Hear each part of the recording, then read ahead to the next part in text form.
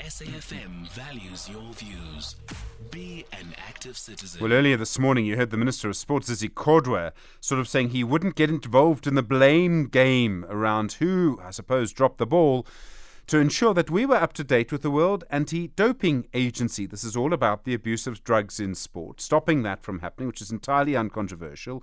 We and only one other country in the world didn't keep our legislation up to date, and as a result, have come very close to the Springboks and the Proteas not being able to sing the national anthem or to fly the flag in the Rugby World Cup and the Cricket World Cup. Now, of course, there's an appeal and try and stop it all off to stop that from happening. And the Sports Minister says he's appointed a retired judge to find out where things went wrong. Well, the person who first broke the story is, in fact, the sports editor at the Daily Maverick website. That's Craig Ray. Craig, good morning. Morning, Stephen. So the Minister wants to have an investigation.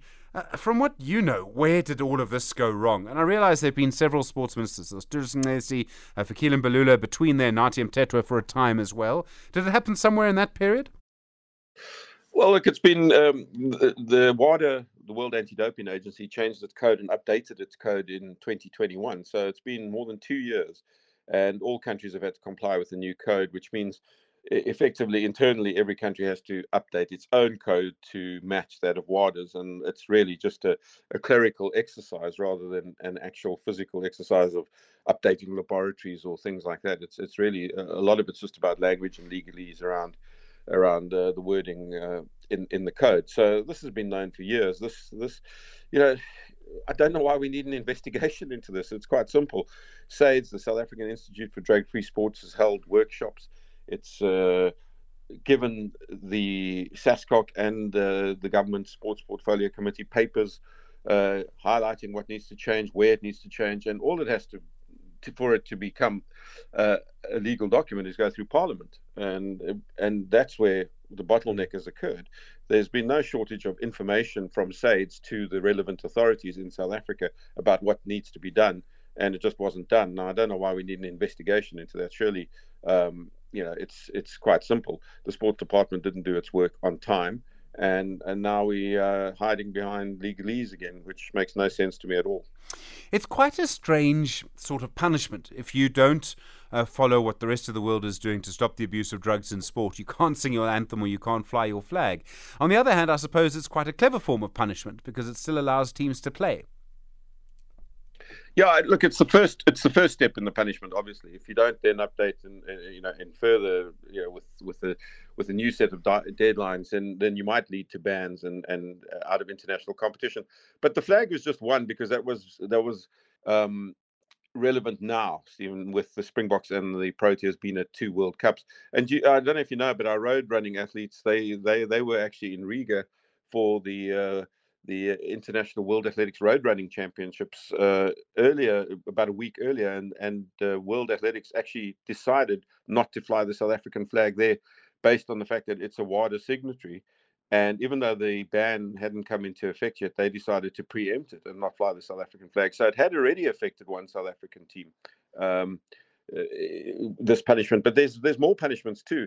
You can't have representatives on WADA independent observer programs. You can't actually bid for international events. And remember, South Africa is hosting the Cricket World Cup, and there's a talk of bidding for the Women's Football World Cup. So these are some of the punishments that can come into play by not adopting the WADA code. We see so often politicians, everyone saying we're behind the Proteas, we're behind the Boks, we're behind Bafana or whoever. But to actually be behind someone as a government, I suppose there's a duty maybe to empower our sporting teams to do that. And that requires hard work behind the scenes. I don't know, is that just not as exciting? Well, of course not. It's much more exciting to go to the matches and stand next to them when they hold the trophy up if they win. But the reality is the sports department has to, organize sport in this country, or certainly oversee the organizing of sport. And part of that is adopting and accepting and being part of the international sporting community. And that means you've got to fall in line with WADA's anti-doping code. And it's really just a clerical issue. It's a document. It's not, as I say, SAIDS still does great anti-doping work. It still has world-class laboratories. It still does a lot of testing. That hasn't stopped and hasn't changed.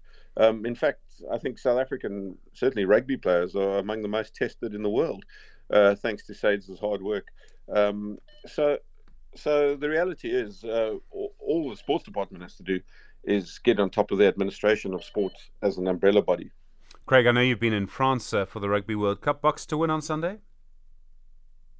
Tough one. It's always hard playing the host nation, but I don't see why not, Stephen. Put it this way. I think both sides are fairly evenly matched. I don't think the Springboks have played at their absolute best yet at the World Cup.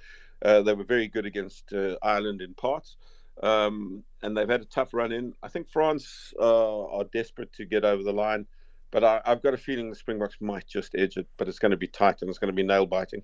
Craig Ray, thank you very much indeed. Daily Maverick Sports Editor.